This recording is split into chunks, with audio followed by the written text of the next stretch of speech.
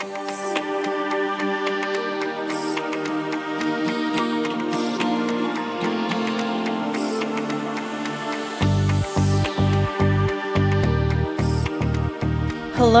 and welcome to Fear Blocks Love, a more spiritually inclined psychology podcast where we discuss the various ways unconsciously avoiding fear blocks us from acting with compassion towards others and ourselves. I'm Dr. Tara Deliberto, clinical psychologist and recovering academic. And I'm flying solo in today's episode as your host to introduce the general concept of fear blocking love. Here, we'll first discuss the process by which this happens before getting into specific examples of this in later episodes. So let's get started. We've all done some things that we later regret in the process of trying to protect ourselves from the experience of feeling fear. So for instance, we might hurt people by pushing them away to avoid our fear of being rejected. We hurt our bodies with crash dieting to avoid the fear that other people might judge our bodies. And we also do things like, for instance, failing to intervene against injustices to avoid the fear of making a scene or being unliked. So it's not that we're engaging in behavior with the goal necessarily of intentionally hurting another person or ourselves, but that's the outcome. And it's important to acknowledge that outcome because it is an outcome that lacks compassion. So when we are acting or reacting to our fear, we are failing to put compassion first. The goal of this podcast is to put forth and assert the central thesis that fear and compassion, or love, are on opposite ends of the same spectrum, and to some extent are mutually exclusive. So if in a given instance, a person is unconsciously reacting from fear, whether or not the intention is to hurt, the outcome is one that lacks compassion and has the potential, to varying degrees, to hurt other people and oneself.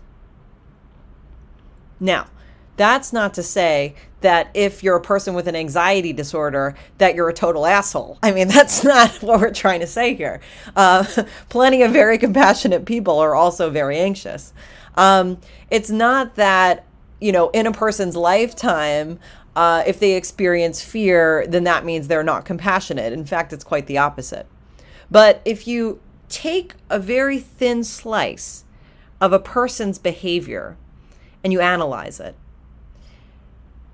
I would argue, as I am on this podcast, that if there are negative outcomes, aversive outcomes, where other people or oneself gets hurt, that avoidance of fear is at the root cause of that behavior.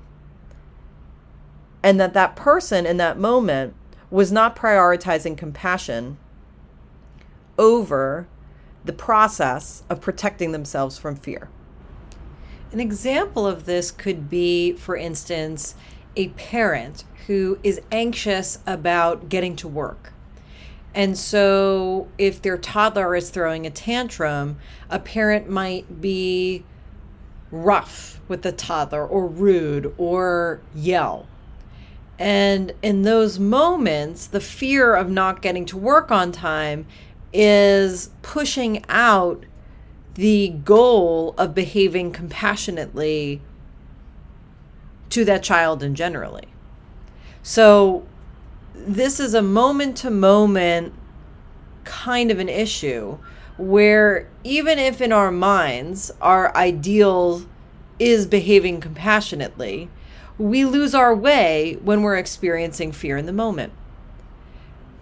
And so the idea becomes to set the ideal to behave compassionately as the ideal above other ideals like achievement and thinness and wealth and all of the rest, people pleasing even, and to slowly over time shape our actions to be more and more and more in line with that ideal of compassion.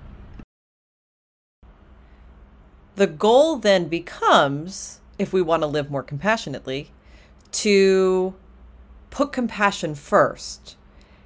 And of course, we're not doing this by avoiding fear, because avoiding fear is what got us into trouble in the first place. So we're not taking club drugs in order to avoid fear and then behave more compassionately. That's not how it works, right? There needs to be a concurrent process occurring where a person is noticing the fear, maybe even experiencing the fear, right? Because we don't want to avoid the fear. The opposite of avoiding the fear is experiencing the fear and putting compassion first and behaving with compassion, leading with compassion. And a really interesting thing happens when you start to experience fear and put it aside and put compassion first, which is all of these goals that are tied to the avoidance of fear, like having a thin-looking body or having a fit-looking body, to avoid other people's judgments or to avoid potential abandonment if you didn't look a certain way. All of those goals fall away. They're not important because they're not in line with compassion. What becomes important is acting compassionately, so that if you're experiencing fear and you choose compassion, you are already achieving your highest goal. So your whole life starts to transform. Your whole life. Because all of these things that seem to matter so much really, really come into focus as not mattering at all, and only mattering insofar as they were lessons in what not to do. And they're lessons in why compassion is so important. Here, the case is made that where anyone is suffering, the formula of experiencing fear, choosing to put it aside consciously, and also leading with compassion, choosing compassion. That's it. That's the ticket. And so what we're going to do here on Fear Blocks Love is look at all of the different content areas where people are suffering and applying this formula.